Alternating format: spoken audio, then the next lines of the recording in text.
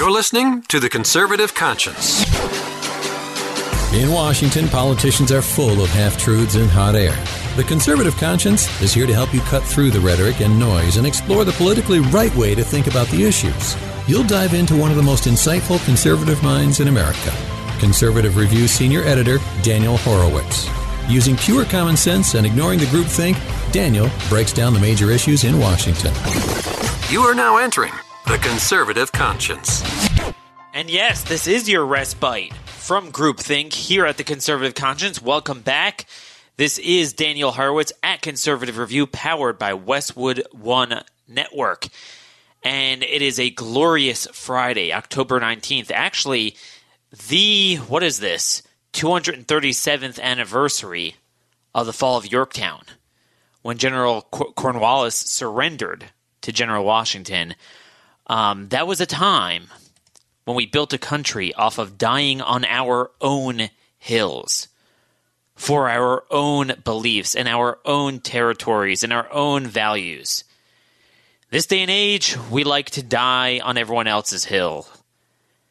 As Americans, all of us collectively, we like to die on the sword of Islam. We die for one faction fighting another in the Middle East forever, spend trillions of dollars, whether it's Afghanistan, whether it's Somalia, whether it's Yemen, Syria, Iraq, and now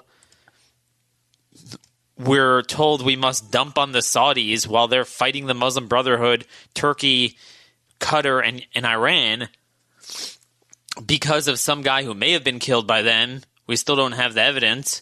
And even if he was a bin Laden sympathizer. But we have the media gripping the entire nation over this.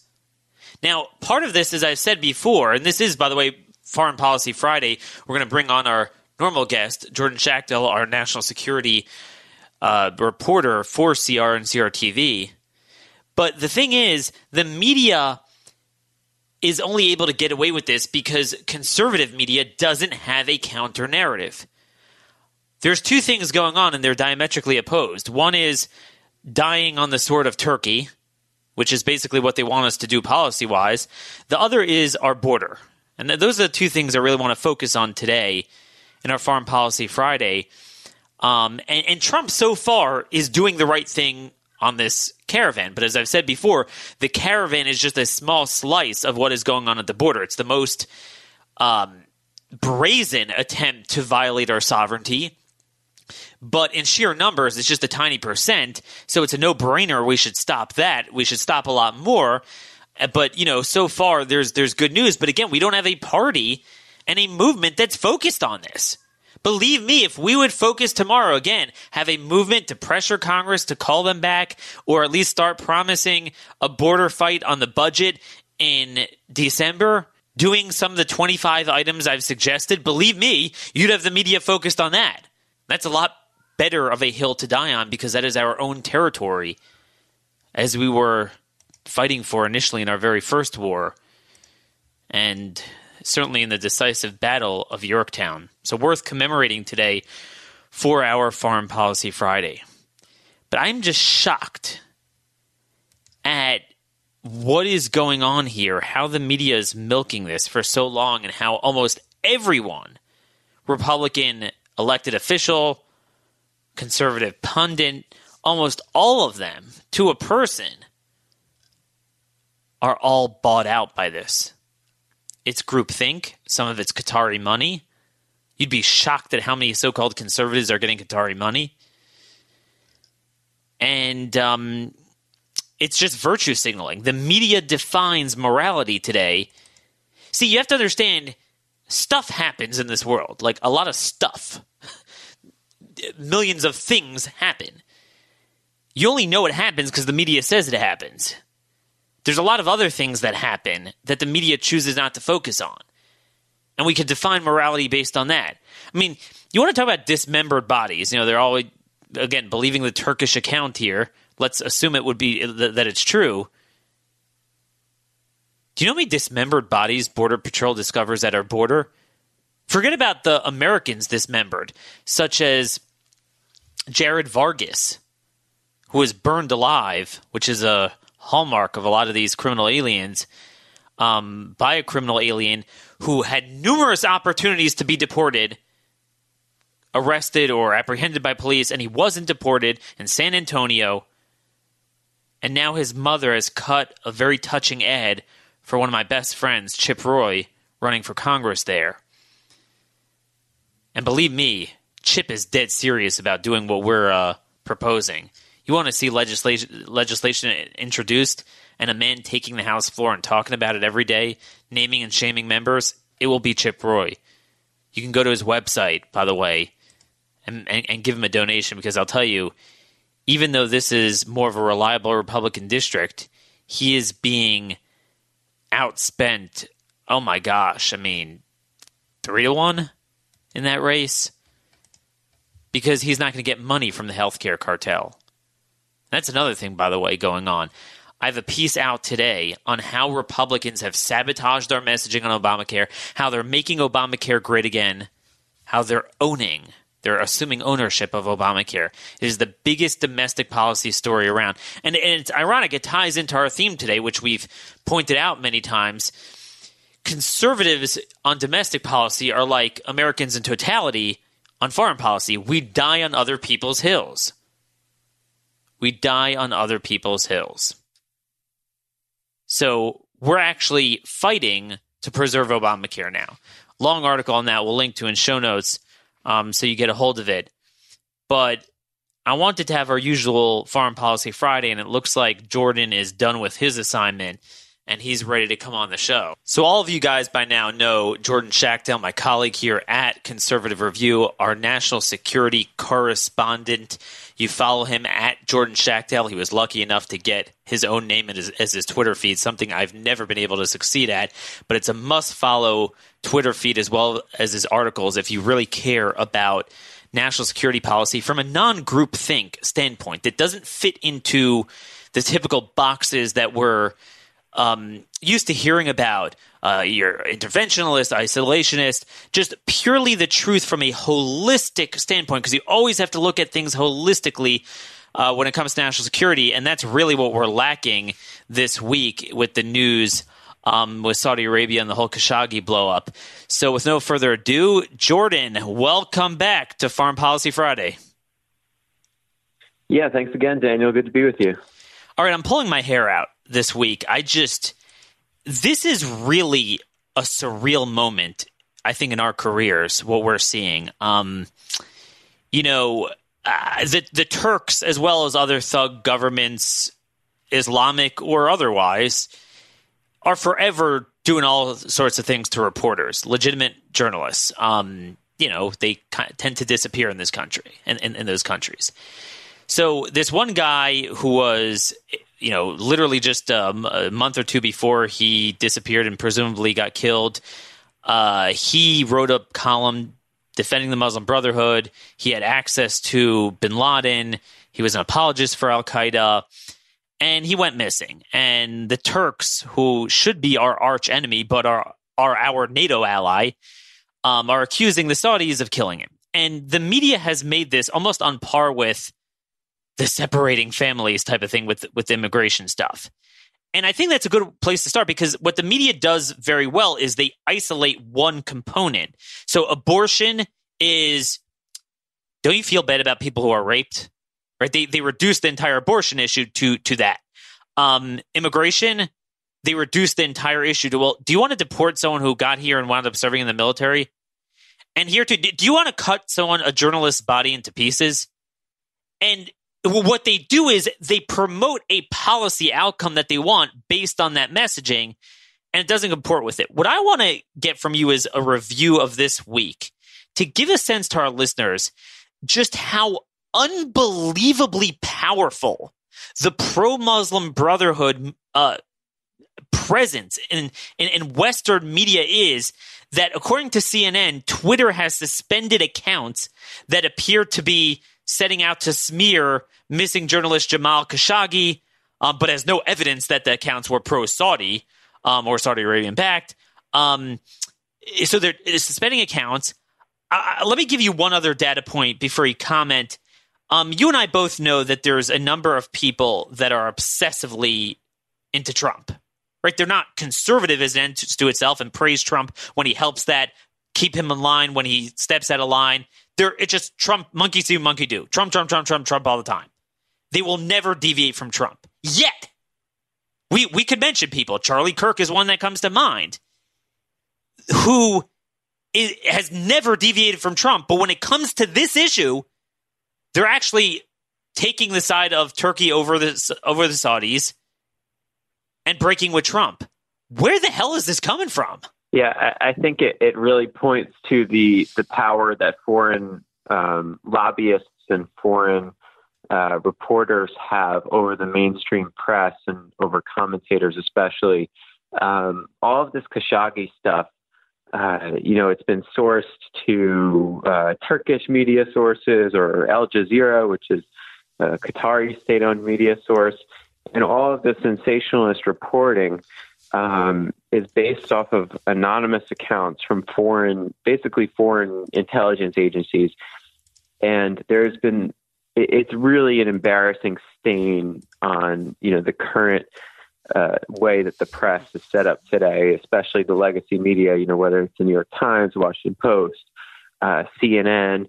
And, now these big social media platforms like Twitter are threatening to ban people and are apparently already, engaged in doing so for simply saying unsavory things about, or I guess reporting on, the full Khashoggi story and his longtime sketchy connections and his advocacy for Islamist causes. And apparently that now, according to the CNN article, is grounds for being banned from social media because people are, willing to state their opinions on this matter as if this person was a saint and we can't question him because, unfortunately he died he appears to have died under unknown circumstances. It's just shocking, the lack of inquiry from the mainstream press, the fact that, Conservative Review, the Federalists and a couple other outlets are the only ones in town, having to tell the real truth about Jamal Khashoggi. And, it's really just a giant stain on the press for sure. But when I say the press, I mean, a lot of conservatives are just, some of it's ignorance. Some of it is kind of like, I've been giving the analogy.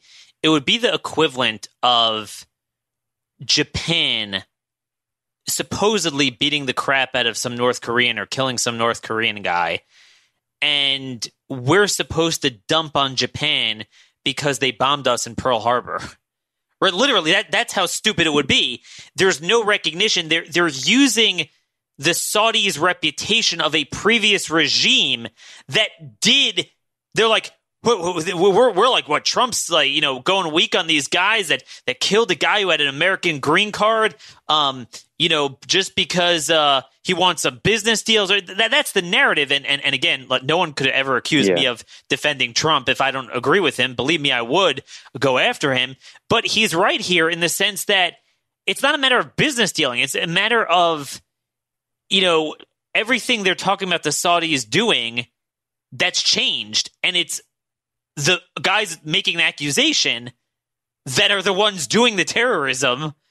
And it would literally be like taking the side of China and North Korea against Japan in 2018 because of 1945. Yeah, I think a lot of people have previously held grievances against, how U.S. policy didn't really tackle, the Saudi government's potential involvement prior to and after the 9/11 attacks.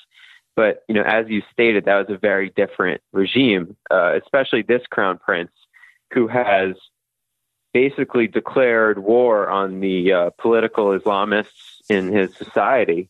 This is, unprecedented activity for the Saudi royals. And for people to compare, this regime to the one, that was presiding over Saudi Arabia during 9/11, it's a little ridiculous. I think how you talked about Japan and we wouldn't be bombing modern day Japan because of what they did during Pearl Harbor, and although there's some space between those two events, the same can be said about the current Saudi makeup of the monarchy there. and, comparing it to 9/11, which is just kind of foolish. And, anyone that's been really paying attention to Saudi Arabia would never, I don't think, it's fair to say, the Saudis are evil because 9/11 happened and therefore, they're irredeemable as a government and as a society. And it's just, it's a really stubborn, I think, way to look at it. And, it fails to take into account the regime changes that have gone on in Saudi Arabia too. Sure. And again, my concern isn't so much being pro-Saudi. I think what we need to focus on is the dismembering of the bodies at our border by the drug cartels, which, the media doesn't care about. I mean, when you have 30,000 murders a year in Mexico, a lot of them a stone throws away from Juarez, Ciudad Juarez, from El Paso and the sister cities Juarez and Laredo. I mean, it's right over there. And literally it's empowered by the very virtue signaling of the media on immigration. But what it seems like, it's almost like a formula of flood the zone, focus on one thing in a vacuum, obviously lies and misinformation, and virtue signal. Define morality from the onset, and then you can't have a balanced public policy debate, which is what this is. You could have an ethics debate over, well, if a guy was kind of a bad guy here's my question, Jordan. Let's say David Duke traveled overseas, and he's an American citizen, whether you like it or not. He's an American citizen, traveled somewhere, some country, and, we think some country that maybe didn't like his white supremacism wasted him in an embassy. I'd love to see the media reaction there. They would basically say he deserved it. And that's what this guy was. He was a David Duke. Now, did David Duke ever kill anyone? I don't think he ever did. Was he responsible for killing anyone? I don't think he ever was. He's just a hateful guy. This guy was an Islamic supremacist.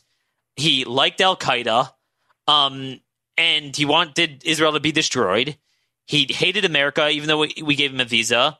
So, I don't understand. The question is not whether, the American government should go after a guy like that. We didn't. The Saudis did, assuming they did it. So, are you seeing any action in Congress? In other words, are you seeing any movement in Congress on this issue, or do you think it's going to blow over by the time they reconvene? It's hard to tell because the media is pushing this so hard. And there are, plenty of Republican congressmen and senators who have gotten themselves involved in this issue. God only knows why. But, you have people like Mitt Romney, Marco Rubio, Lindsey Graham, all, tweeting about this, talking about it on television, and just totally buying into this fictitious media narrative about, Jamal Khashoggi, the reformer, the U.S. Resident. And, we still don't know exactly how he got a green card right away. And he only lived in the United States for, I think, about 9 months after, taking self-exile from Saudi Arabia. And, it's not, I really don't understand how this issue, the media is going to want to continue speaking out about this and trying to make it into an election campaign issue on how Trump is corrupt, blah, blah, blah. But, I just don't see how it can sustain itself. I think that, if you ask regular Americans who don't, care so much about the elite status of being a Washington Post writer, I think they don't really care that much. And they shouldn't. We have our own problems, and that's the theme today. I think it's what we're going to name the show: "Dying on Islamic Hills." We just love to die on our enemies' hills. A pro Al Qaeda guy got killed halfway overseas when, meanwhile, that very country, Turkey, is killing good people. Could you imagine the people? You followed this during the, I don't even know what to call it, because some think it was a false flag, but the whole attempted coup on Erdogan 2 years ago. A hell of a lot of people disappeared then. Yeah, very strange coup. But, for sure. But if you look at any type of press freedom indexes, Turkey is the number one jailer of journalists 2 years running now, and of course that apparently makes Turkish sources more legitimate to the mainstream press, which have been totally reliant upon them for all of these scandalous details about a bone saw chopping Khashoggi's head off. They're trying to make this thing like an ISIS execution, and it never made any sense. Along with these technological issues with him syncing data from an Apple Watch out to his supposed fiance. There's just so many bizarre angles, and the American media has totally either fallen for it or are willfully enabling these foreign propaganda operations. That are being run out of Turkey and Qatar, and it's just it's totally shameful what's going on. And that's the irony for them. Speaking about cutting up bodies and ISIS, I mean, where the hell do you think they're being funded? I mean, a lot of that's funded from Doha, and it's like but like I told people, because of the longstanding history and the lack of information. The Saudis strikes a lot more fear and raises the hair on people's necks a lot more than Qataris. It doesn't really register with people because the nuances are lost that they've become the new Saudi Arabia, and Saudi Arabia has become more like the Sisi government.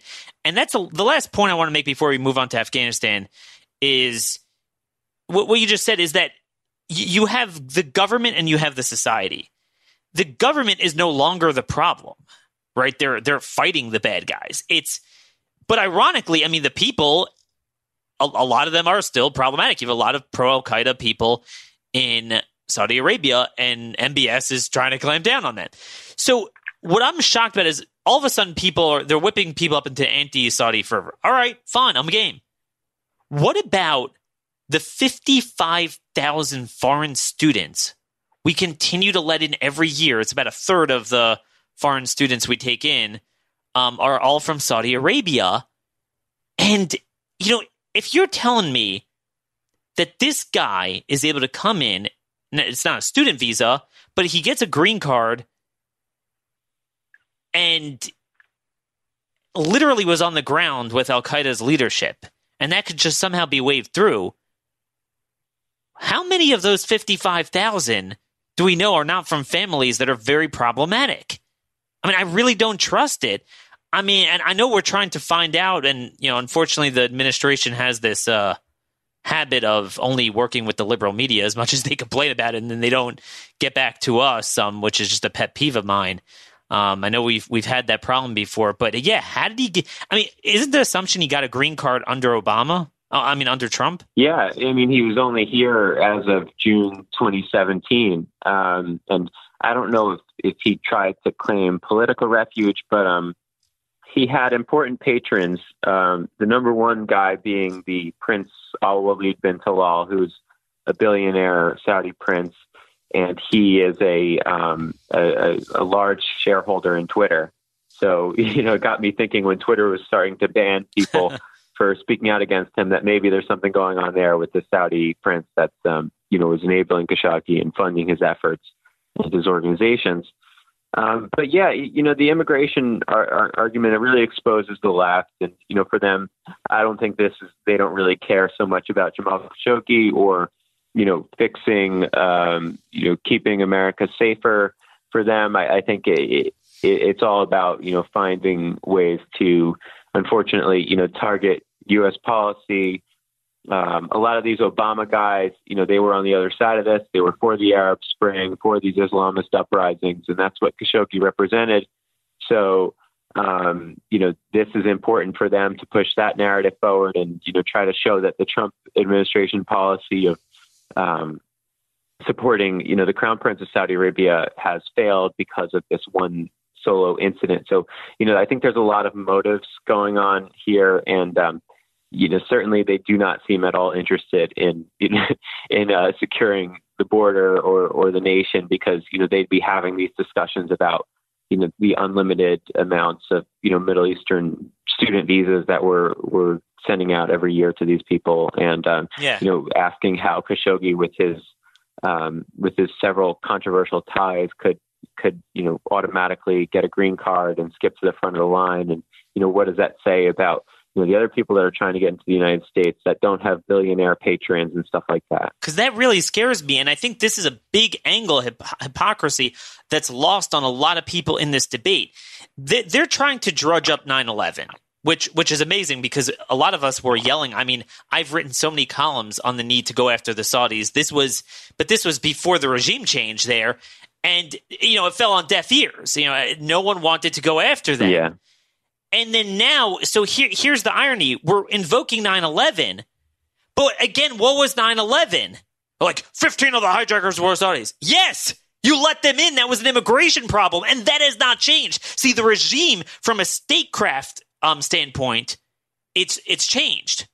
But from a people standpoint, it hasn't. And our immigration policies, if anything, we take in more than we did. We started the King Abdullah Scholarship like in 2004. And, what really scares me in general is that our strategy with national security and homeland security and foreign policy is so backwards. Trump's trying to change some of it, and certainly on immigration he's trying, but we don't have a movement and a party really coalescing behind it, giving him more meat, giving him a better way to articulate it, and that we're getting involved in all these dumpster fires. So we'll talk about Afghanistan and Yemen and whatever, Syria. But then the countries that actually have stable governments, and this is a positive, there is a growing trend of Muslim countries where the leadership is cracking down on fundamental Islam. And we're facing now with our immigration policies the biggest paradox you could imagine, where you have Egypt, Saudi Arabia, places like Uzbekistan, where the governments really clamp down on fundamental Islam now. And we take a tremendous amount of immigration. Now, normally you'd expect, well, if we take immigrants from there, hopefully it will be the ones that are, fleeing the craziness. But ironically, and we saw this with the Uzbeki terrorists that we had in the country, a lot of them are coming here. You wonder if it's like Khashoggi. I mean, that was a little different with the Washington Post angle, but they're ironically escaping persecution, so to speak, at the hands of people that are, so to speak, persecuting the persecutors. Yeah, we're creating a magnet for the bad guys, I think is what is basically going on. And it's tough to blame these governments when we've had, especially over the Obama years, we had an open door policy and we didn't do any ideological checks on these people. So, even though, regardless of whether these governments were, Islamist friendly or reform friendly, I'm sure they were more than happy to send, their worst citizens overseas to the U.S. because, we were willing to take them, and they think, okay, not our problem. So I think that's another reason why we're in this mess. I mean, this is what happened with Sadat. In the 50s, this is when we started having the Muslim Brotherhood in America and the Muslim Student Association. This is when they were created. It was the exile. I mean, and we're going back to that where there's more of a hospitable environment for Islamists in the West than in some Middle Eastern countries. And rather than celebrating and being happy about that, we go and trash their leadership, and then we bring in their people. It's just the exact, and anyway, if we couldn't get more backwards, so Afghanistan, want to get your comment on this. Yeah. Of course, again, the media doesn't give a damn because there's no good narrative here for them, but I really care that, you could disagree about a military strategy, and then you could get to a point where there is there's no justification for what you're doing. And you are sending our guys to die on the sword of Islam for this bestiality supporting government there in Afghanistan that's so-called fighting the Taliban. It's all really one. And on Thursday, the Taliban attacked a meeting between Afghan officials and this was a top commander there, Lieutenant General Austin S. Miller. Americans in attendance were wounded. Miller could have been killed. He wasn't yet. Some reports say he had to draw his sidearm, but 3 Afghan officials were killed, including General Abdul Razik. so-called key power broker there in southern Afghanistan. And this was an insider attack. Dude, Yep. What's going on there? Is there any change in government policy? Is there anyone waking up in government? Yeah, there was a security meeting between General Miller, who's the head of all U.S. and NATO forces in Afghanistan. So he is the number one ranking military officer in the country, and he miraculously was not killed in an insider attack that took out the police chief of Kandahar, which is a very important strategic province for the Afghan government to hold. And of course, they're struggling with that, and it doesn't appear that they're able to hold anything at this point. But the Taliban killed the police chief of Kandahar. They killed several other high-ranking Afghan military officers that were, loyal to the U.S.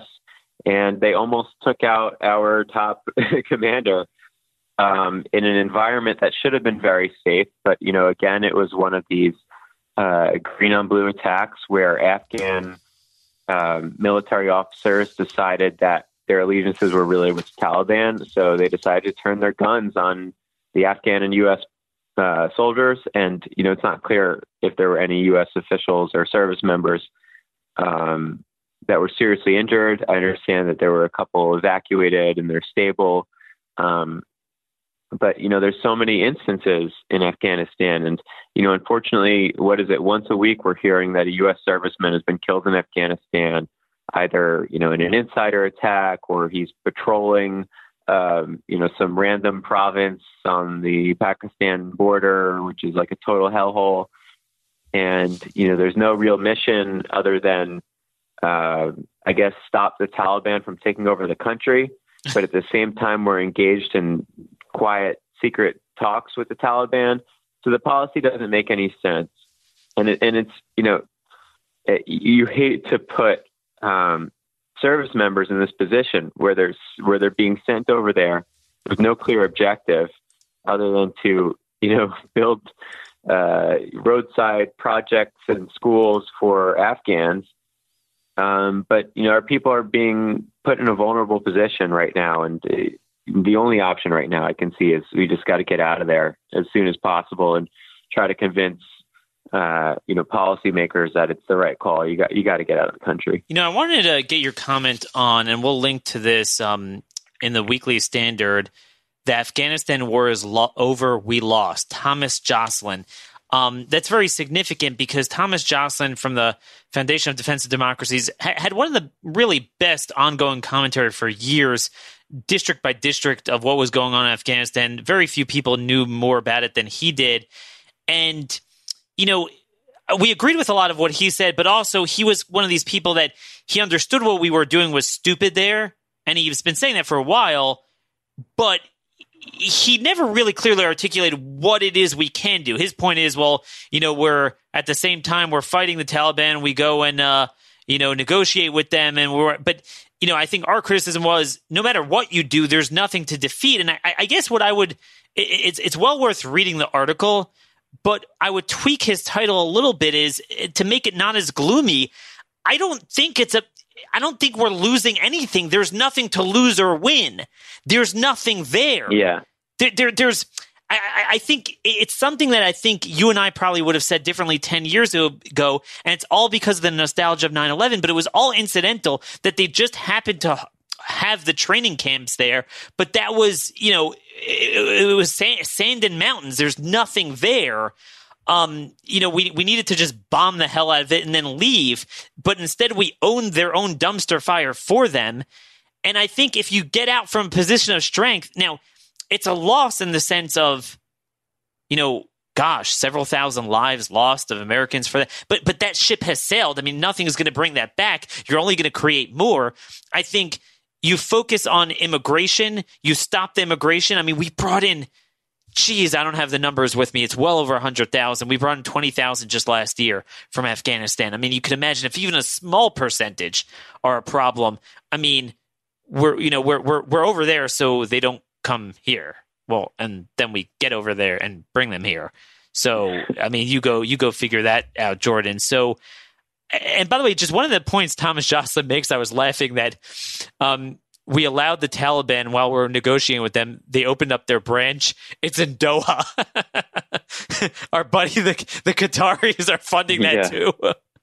Jeez. Our great allies in the Middle East, of course, doing their thing. And you see it, unfortunately, the backwards thinking on behalf of the Pentagon is you see it in every press release discussing the death of an American serviceman. And, the Defense Department, every single time U.S. service members killed in Afghanistan, the last sentence is usually like, we need to continue this mission to honor so-and-so's legacy.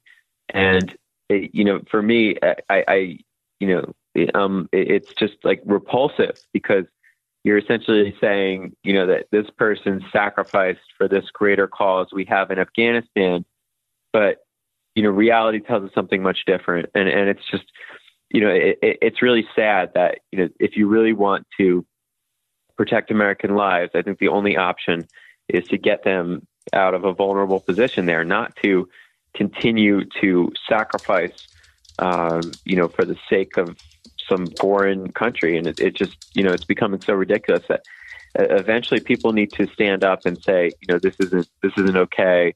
And, although, no one wants to hear that, if a soldier dies, you want to honor his service, and you can certainly do that, but don't be, delusional and say, oh, he died because we're on the cusp of winning this Afghanistan war. It's just simply not true.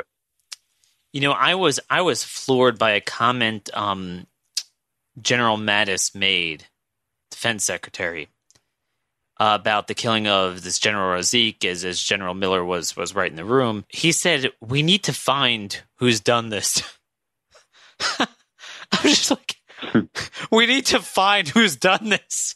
I mean, I shouldn't even be laughing, but it's like, this is how clueless, they just don't get it. What do you mean you need to find who's done this? You put American forces...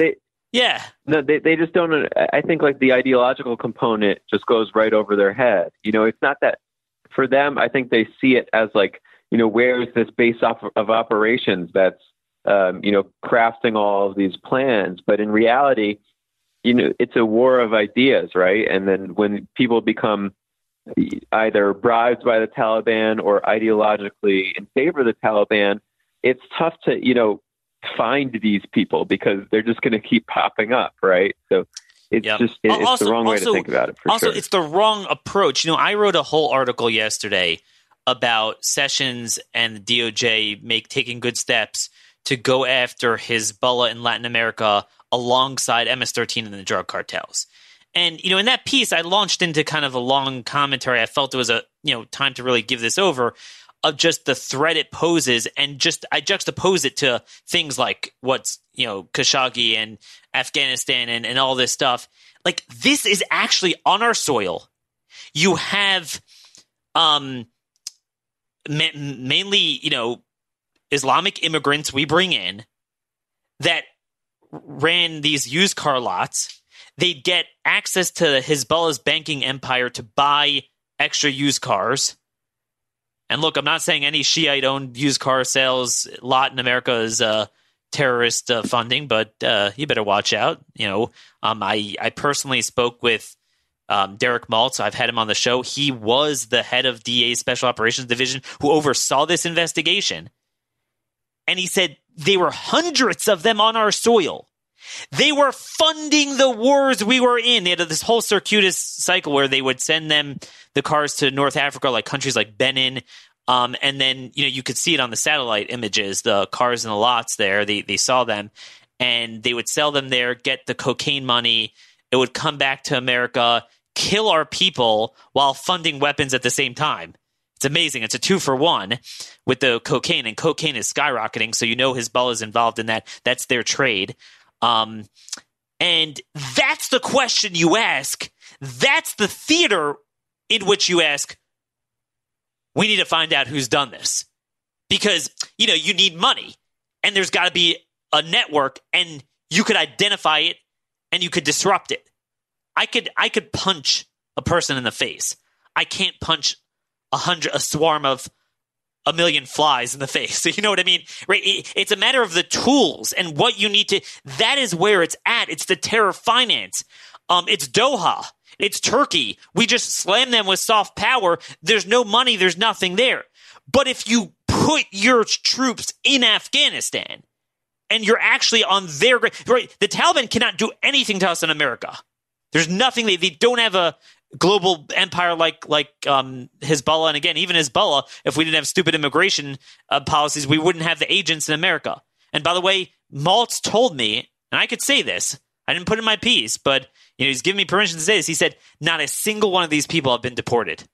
There were no indictments. The Obama administration never followed up on it. So it's good that it looks like Sessions is really trying to go after that. He told me he's very concerned about the criminal alien component of it when I had Sessions on the show, the Attorney General. But, man, Jordan, I'm just like, you go into Afghanistan, yes, there's any number of millions of people that it's just, that's what they're going to do. I mean, they're just going to, there's no jerseys of pro-Afghani government, Islamist, and Taliban. I mean, Taliban are essentially the husbands, sons, and fathers of Afghanis. Well, at least the good thing about the border issues we're having with these terrorist groups and these cartels is that these guys are actually much more easily identifiable than Taliban members in Afghanistan, right? Especially like MS-13. These guys are all tatted up, usually with an MS-13 logo, or these people are openly affiliated. You can certainly, there's people in the government that have traced their networks to specific individuals, and they could, theoretically map out the entire network of all these drug cartels and the cartel bosses. And even when it comes to Hezbollah, because of, who they're working for and their nation of origin, and, because they're, generally Shiite radicals, it's kind of easier to pin down, where Hezbollah is coming from in Latin and South America, and, of course, where the cartels are coming from. And the Taliban, of course, is a whole different, as you discussed, there's no jerseys. They're either ideologically affiliated, or, they're members of the military, members of society. They're, Pashtuns that feel loyal to, their cousin who's a Taliban commander or something like that. And, it's just such a complicated, way to disrupt a terrorist organization. Whereas in the southern border, you can have a plan of action, which, AG Sessions seems to have. And, you can really tackle those issues on a group by group and person by person basis. Like I always like to say, it's not hard as a first world country to get control of our own sovereignty. But if you want to ask me the solution of Yemeni sovereignty, Afghani sovereignty, places like Syria that really weren't even nation states historically, I don't have the answer to that. But the better question is, do we need an answer to that? And I think that's what some of our friends that don't understand true hawkish, true America first, true tough on terror policies, that they don't know how to distinguish between a network that threatens us and just a run-of-the-mill, I don't want to call it even a country, but just a land, a territory that just has a lot of fervent Islamists there that it takes money. Money is the mother's milk. And that's why, as I noted in this piece, and it's been noted by a lot of scholars, that more and more increasingly, terrorism is being funded by organized crime. And, that it's easy to go after that. And that's, without money, they can't do anything. Without suicidal immigration, they can't get their people on our shores. And then, finally, last question before I let you go.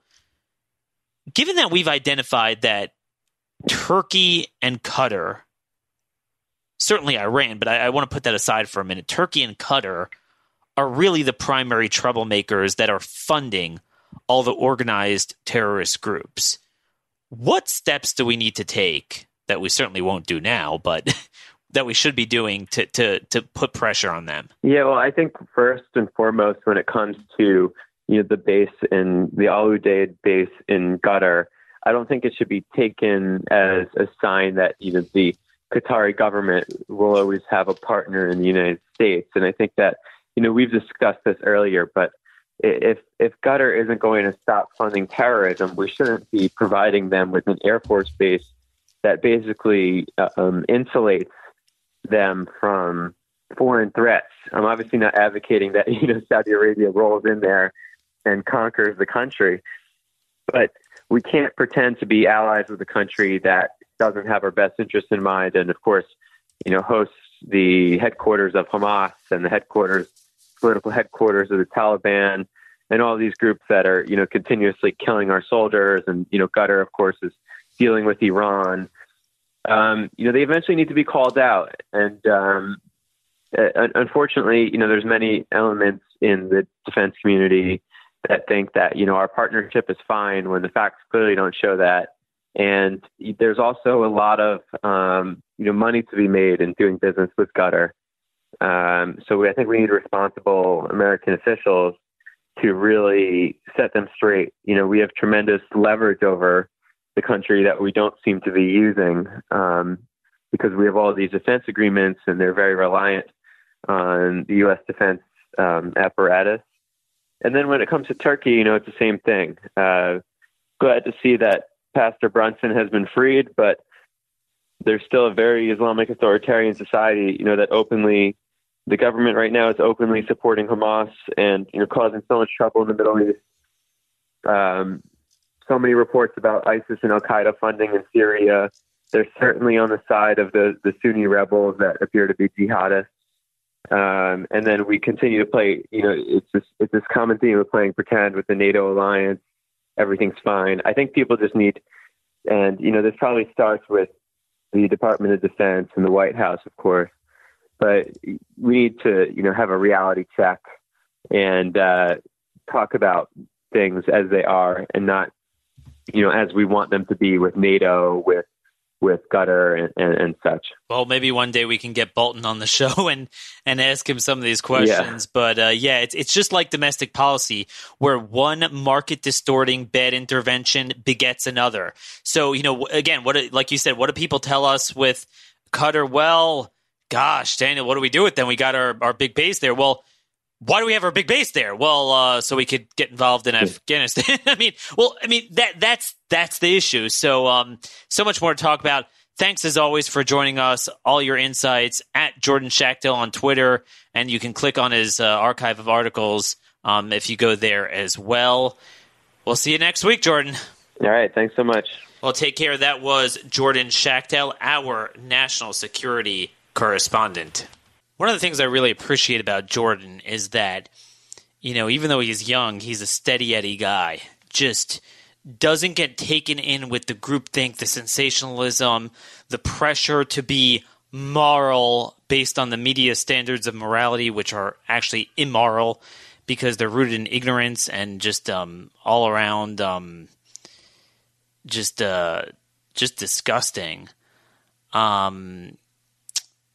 It is really, really sad that so many, even young conservatives that become these instant boomlets on Fox News just get sucked in. They don't think straight. And we're proud to have a good team here.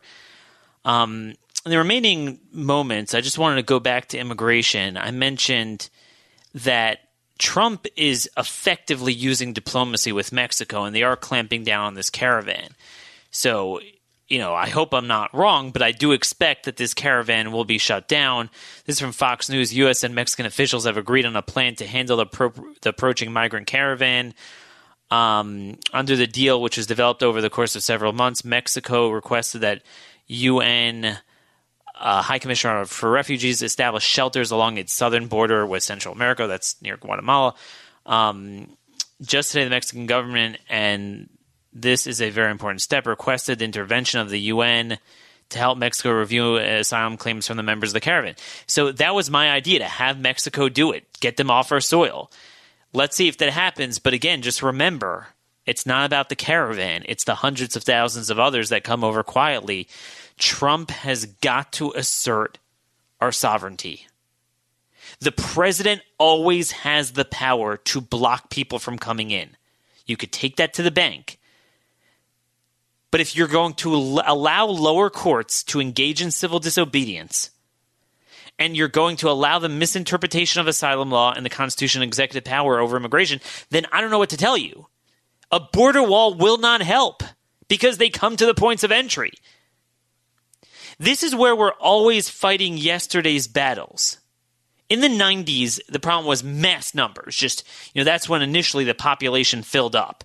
We just had hundreds of thousands, often over 1 million in 1 year coming over the border. And mainly then it was the base, just the basic illegal immigration problem. A wall would have been very helpful then. And it's still, it's better to have it between the points of entry. And it certainly will take a lot of pressure off the Border Patrol. And, we had Brandon Judd, the head of the Border Patrol Union, on the show several times saying how, strategically it would be able to direct the traffic to where they want it. But then there's always the second half that if you're going to openly say, well, I have to process asylum claims, that's not true. The president has inherent Article 2 powers plus delegated powers through 212F and several other statutes I list in my article to block anyone from coming in if he feels they shouldn't come in. Interior enforcement, more robust deportations beyond what law allows, you have to go through Congress. But if they're not on our soil, and by the way, sneaking into our soil doesn't count as being on our soil, but certainly to block them from coming in initially, that is all the president's power. So this is why I don't want to hear this border wall in exchange for amnesty, because amnesty is the bigger problem. By the way, Mark Short, the former political director for the White House, just said today on cable news that he floated an idea for amnesty for 1.8 million, which again, there's no hard number on that. It would have easily been several million in exchange for funding for a border wall. And he kind of criticized other people in the White House, I'm assuming people like Stephen Miller, for trying to add on legal immigration cuts to it and other, things. And he was like, well, we could have gotten the wall. But what's the point? The policies need to change. Now, it would be nice long-term to tighten up the statutes. What I'm telling you is nothing ever overrides sovereignty. You could take that to the bank. A lot of people know from the quote of the Constitution is not a suicide pact. Do you know who said that? It was Justice Robert Jackson, the great champion of due process, who once said during the 1940s, there was this guy inciting riots in Chicago, and that's where he applied it with the First Amendment. And that was an American citizen. So meaning we would do everything we can to even bend the law in the Constitution to stop an outcome of this invasion. Certainly when the Constitution requires you to protect from an invasion, and that it's the primary duty of the president. Oh, Daniel, we need to change the law of the courts. No. If you're going to listen to those lower courts, forget it. And by the way, just one note on the lower courts. Really disappointing news today, and it might just be a technicality, but still the outcome is disappointing. Remember I mentioned to you before about circuit assignments. So for those of you who don't follow the judicial system closely, each Supreme Court justice is assigned a circuit that they have unilateral control over to issue immediate stays. So let's say the Ninth Circuit issues a crazy ruling, and the Justice Department saying, look, now really they should just disregard it, but if they want to play the judicial game, well, I'm not going to wait months and have national policy shut down because of a court that we know the Supreme Court wouldn't rule that way. So you could petition that individual member of the Supreme Court, and they have the power to just overturn it. I mean, not adjudicate it, but just put a stay on the injunction. So you could file an emergency motion for relief, and you could get it. You could be granted. Now, they usually don't, and they usually like to refer it to their colleagues. But I noted that Anthony Kennedy was the guy who was in charge of the Ninth Circuit, and now that's vacant. And according to the rules of, it's really all statute that sets this out, according to the rules of the judiciary, that the one with the highest seniority would get first dibs on it. And I was hoping Clarence Thomas, who now oversees the 11th, which is really not such a bad circuit, would oversee the 9th.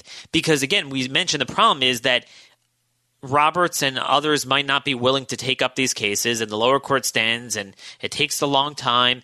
And this is a way to just immediately shut down and deter the 9th Circuit. Just start aggressively granting emergency stays using your individual circuit assignments.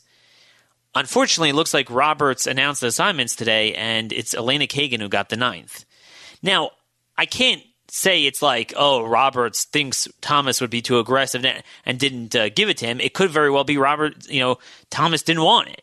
I don't know. And I posed this question to Amy Howe, the editor of SCOTUS blog. She would know this stuff, and she was like, yeah, I mean, we don't know. It could very well be Thomas just wanted to stay with his home circuit, which was the 11th. He's from Georgia. But all I'm trying to say is, whatever it is, this is just another data point that the so-called conservative Supreme Court is not helping us. Because whether it's Roberts didn't want an aggressive guy sitting there, or whether it's Thomas didn't necessarily want it, it's all their faults then. Because they need to aggressively rein in the 9th Circuit. If you believe the Supreme Court is supreme, which almost all of them seem to believe, then it better be supreme over the wayward lower courts. Which is why I think Sessions is getting very close to this position, and I'm proud of him for it. Just stop it. Stop. You have to follow the law, especially when the lower courts are disregarding Supreme Court precedent. So, this is where it is. Anyway, as always, I need your help supporting our sponsors so we could continue speaking the truth. I mean, you see how scary this is. You can't even speak the truth about Turkey and Qatar and the Muslim Brotherhood, without getting cut off. It's pretty darn scary. But I need you guys to go and support Purple Mattresses. Not just because they're conservative. Not just because they are amazing supporters of the conservative conscience, but because sleep is everything in life. You will not be productive in whatever you do, whether it's fighting the libs or whether it's supporting your family, whether it's being a doctor or an accountant or whatever else, if you do not get a good night's sleep.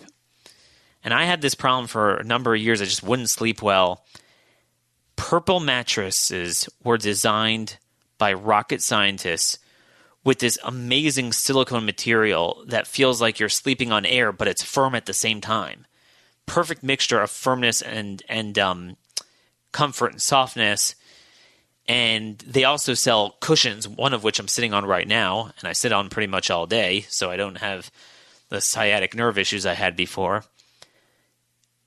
And they are offering a one-time promo to our listeners that you get a free pillow, which in and of itself is worth it.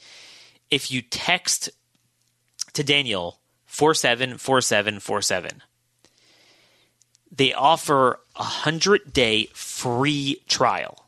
It's a long time. Okay, 100-day free trial. That's a long time. This is not even, 14-day. If you truly want to sleep well, you take them up on this offer. You don't have to pay anything. If you don't like it and you don't want to pay, beyond the 100 days, or if you do and you feel you can't afford it, fine, return it. Shipping's free, returns are free. If you want to get it, which I think you will, 10-year warranty. But you don't forget, you should visit their website anyway. Check out their cool videos. They're funny. They have a great sense of humor. They're explaining their the science behind what they do. But if you want to get the promo, you got to text this time. Text Daniel to 474747. That is 474747 Daniel to get your free pillow. Purple mattresses, the most comfortable and most conservative mattresses in America. Have a great weekend. God bless y'all. Thank you for listening.